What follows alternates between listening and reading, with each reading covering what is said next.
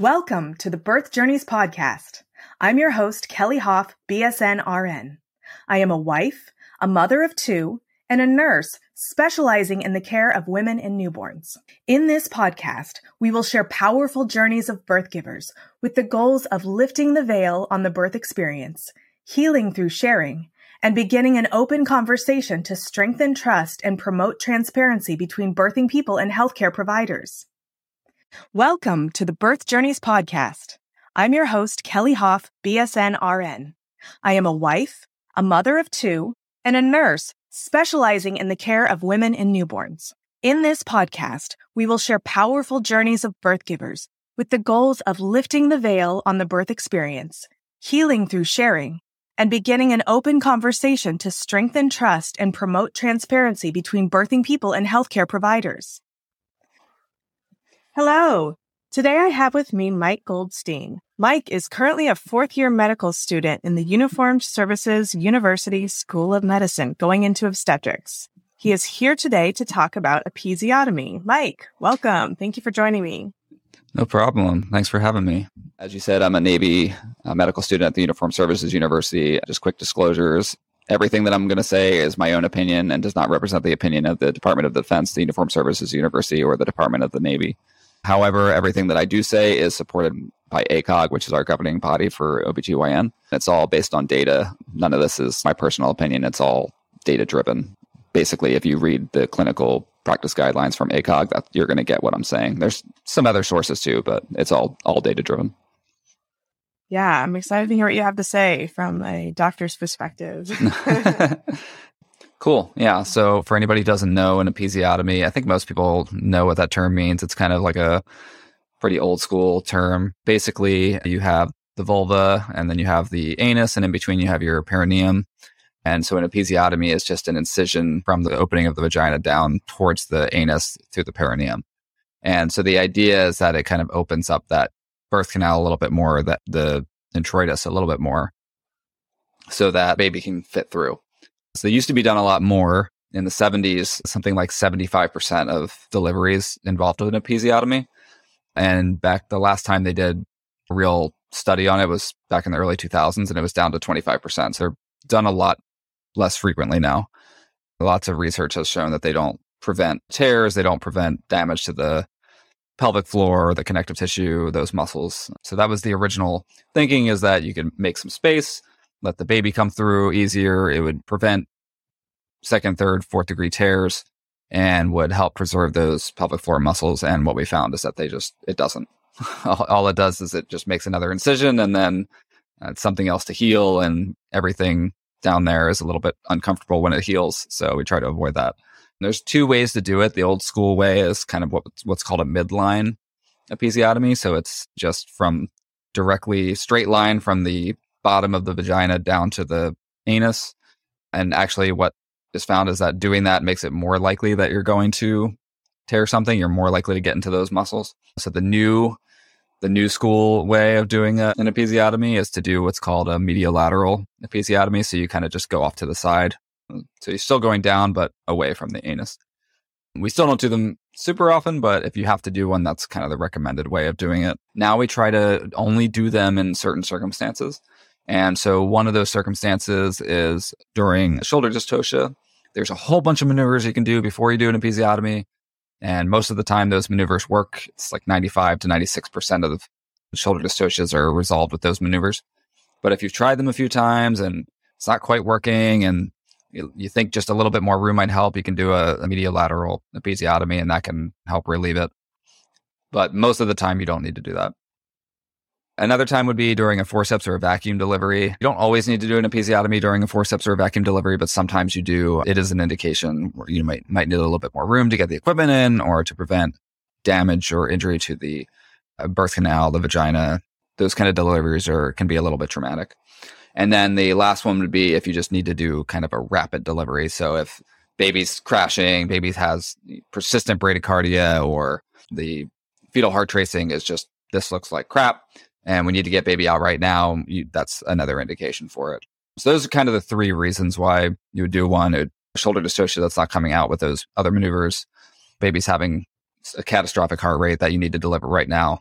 or you're going to do a forcep or a vacuum delivery, and you feel like you need a little bit more room. So pluses and minuses, when it's needed to be used, it can help make some more room. It does have plus in that area. The risks, I mean, there's not a ton of risks. So if you do a midline episiotomy, it does put you at a risk of a 4th degree tear and an oasis injury, so an anal sphincter injury. But that's why we do the mediolateral most of the time, which can reduce that risk.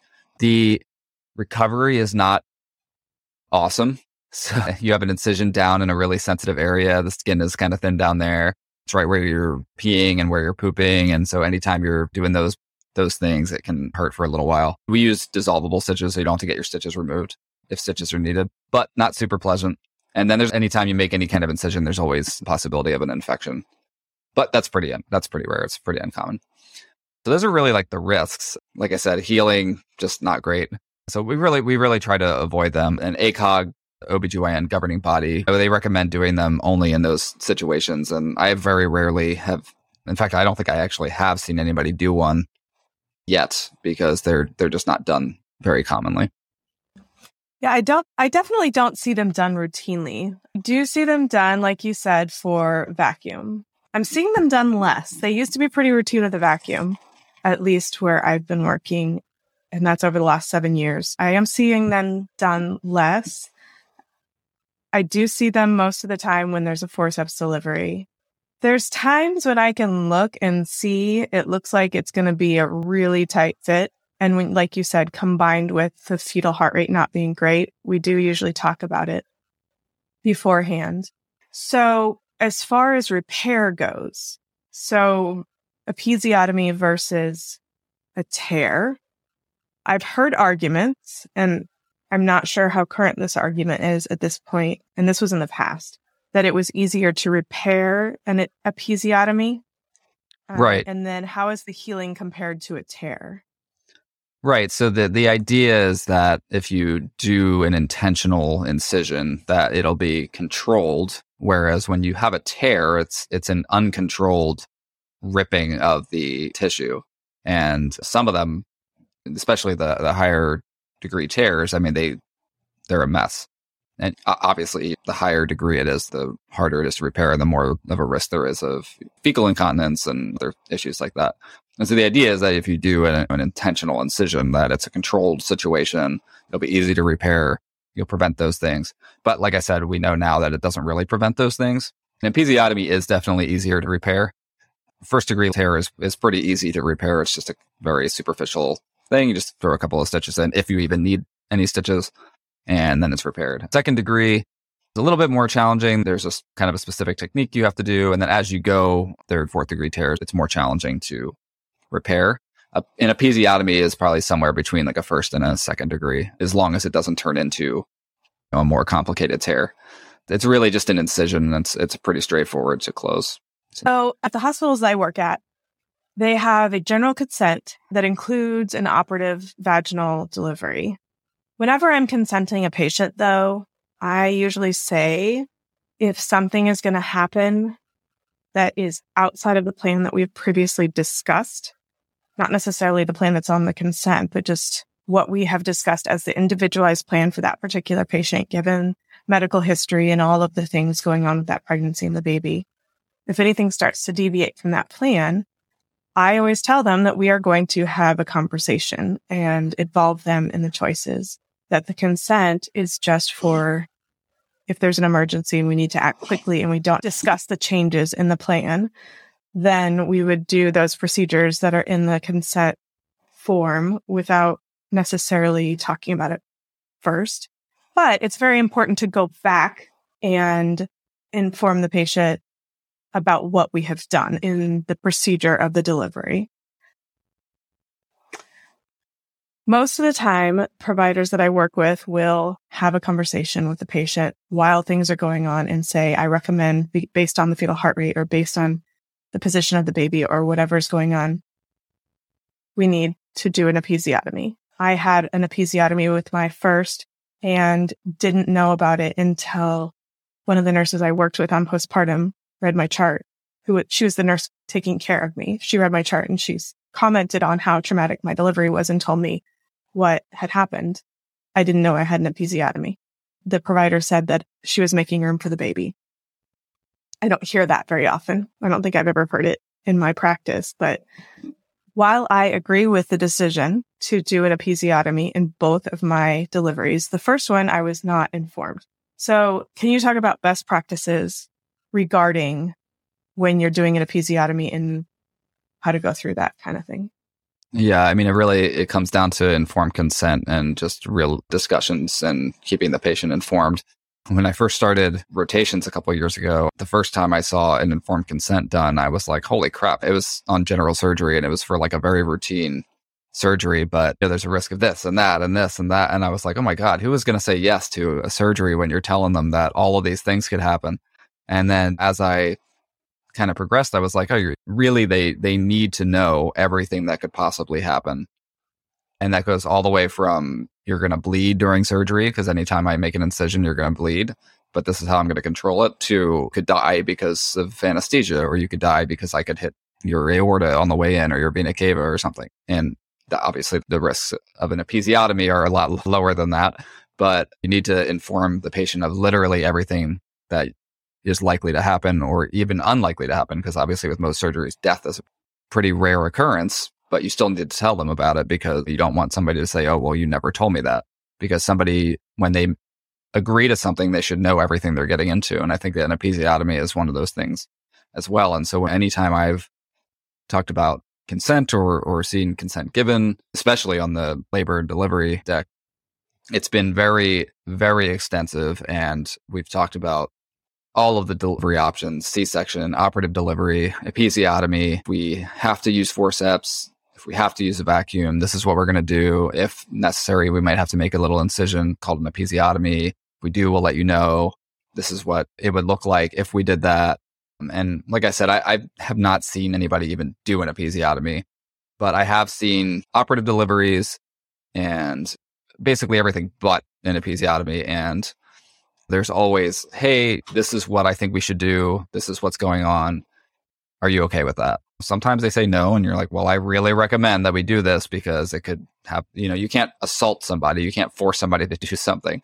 So you really have to say, I strongly recommend we do this. And then in the process of it, if somebody needed an episiotomy, we would just say, hey, I think we need a little bit more room. I'm going to make a small incision that we're going to repair, and we'll talk about it afterwards. And I'll let you know what we talked about. We'll go over it again. And then anytime we've done anything, we've come back after the fact and said, hey, now that you had a couple of hours to relax, because in the middle of delivery, anything you tell them, they're not going to remember it for good reason.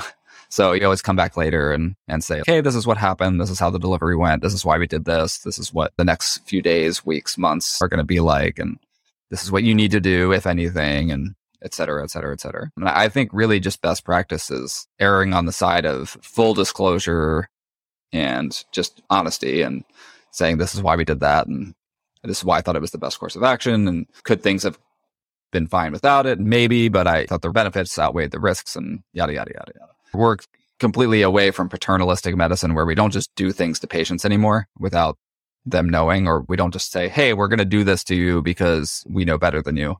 We're taking you to a C-section, or we're taking you to do this, or we're doing this to you. We don't do that anymore. And I'm sure there are some kind of older physicians that are still like that because they grew up in that kind of environment, and even maybe some younger physicians who trained under those physicians, and that's the culture that they grew up in. But I have not seen that in all of the hospitals that I've been in. It's been very much patient-centered. These are my recommendations. You're the one in charge of your care. These are my recommendations. It's ultimately your decision. Obviously, there are some exceptions to that, implied consent and things like that. If somebody comes in, they're unconscious. But outside of that, I mean, we don't just tell people what to do anymore for good reason. I think the last thing that I wanted to ask you about is birth plans. We should honestly do an entire mini episode about birth plans. I could talk for a while about them. I see a lot of, I do not want an episiotomy on my birth plan. I think I would say the recommendation is to not do one unless it's absolutely necessary. And I think the way that I would say, you probably have that you don't want a blood transfusion, and you don't want to see hist, and you don't want a lot of things on your birth plan, and those things are very unlikely to happen. and we don't want to do them either. But if we have to get baby out and help you and baby stay alive, then those are the things we're going to recommend doing. But we're going to try not to do those things. And I would say an episiotomy is pretty unlikely to happen. Really only a few circumstances where they're recommended. And if those situations come up, we'll talk about it and say, hey, I think we need to do this. The conversation might be a little bit more abridged if it's because your baby's heart rate is 50 than if there's circumstances, but we're going to try to avoid it. And I know you don't want it, but like plans, they should be viewed as a guide to what your ideal birth is, but you need to be aware that other things could happen. And most of the time when people come in with their birth plans, it's things that we want to do anyway. Like you can say, I don't want an episiotomy. We don't want to do an episiotomy either. So we don't have a knife in our pocket, like whose perineum can I slice today? It doesn't work that way. We don't want to do one either. So I'm happy to try to avoid one as best as I can. But if baby's heart rate is scaring me, and I think that baby needs to come out right this second, and I think that if I get baby out, it's going to cause an oasis injury and you might have fecal incontinence for the rest of your life. But I think maybe an episiotomy might be able to prevent that. I'm going to tell you, hey, look, we need to do this because it's going to get baby out without ripping your entire perineum in half. Agreed. I think I'd love to shift away from birth plan and just change the title to birth preferences. And then maybe we could come a little bit closer together in that conversation. But yeah, I really think that a lot of people need to know that we're not out there trying to do these interventions. We don't like to. We'd love for you to come in labor, just have your baby and go home. That's fine. Yes. That would be great. But it doesn't always happen that way. Yeah, it's do our C-sections fun? Yes, they're fun, but and I don't think they're fun. I think we like them. I mean, doing all the cool things. We're the one that's doing the cool stuff. So yes, they're cool. I enjoy I'm them. Running around like a lunatic. Right? Yeah, you're running around with like a chicken with your head cut off. We're just at the table doing the case. But that doesn't mean I'm itching to do them. I would prefer it if everybody came in, checked in, went into their room, quietly labored, and then said, hey, I feel the urge to push. And then I went in there, they pushed 3 times and a baby came out. That would be amazing. I would love that if everybody did that. That's the ideal, but it doesn't always happen. So yeah. Awesome. Well, Mike, thank you. I'm going to let you go because I know you got places to be, but I really appreciate this enlightened conversation about episiotomy and consent. Thank you so much. Yeah, thank you. To help more moms find this podcast, please be sure to subscribe and leave a review to tell me what you think. To find more information about guests from each episode, please see the show notes at birthjourneyspodcast.buzzsprout.com. There you can also learn how to follow me on Facebook and Instagram. Thank you for listening. I'm honored to be a part of your birth journey. Thank you so much for tuning into my podcast. If you enjoyed what you heard, make sure you hit that subscribe button so you don't miss out on future episodes. Don't forget to share the podcast with a friend who can benefit from the valuable insights that we share here. And if you could take a moment to leave a 5-star rating and review, it would mean the world to me. If you're ready to work one-on-one with me to embark on a transformational journey towards a confident and empowered hospital birth experience, go to kellyhoff.com/empowered and enroll in my Empowered Hospital Birth Coaching Program. Together, we'll create a roadmap to a birth experience that you'll cherish forever. That's KELLYHOF.com/empowered. Let's make your birth experience extraordinary.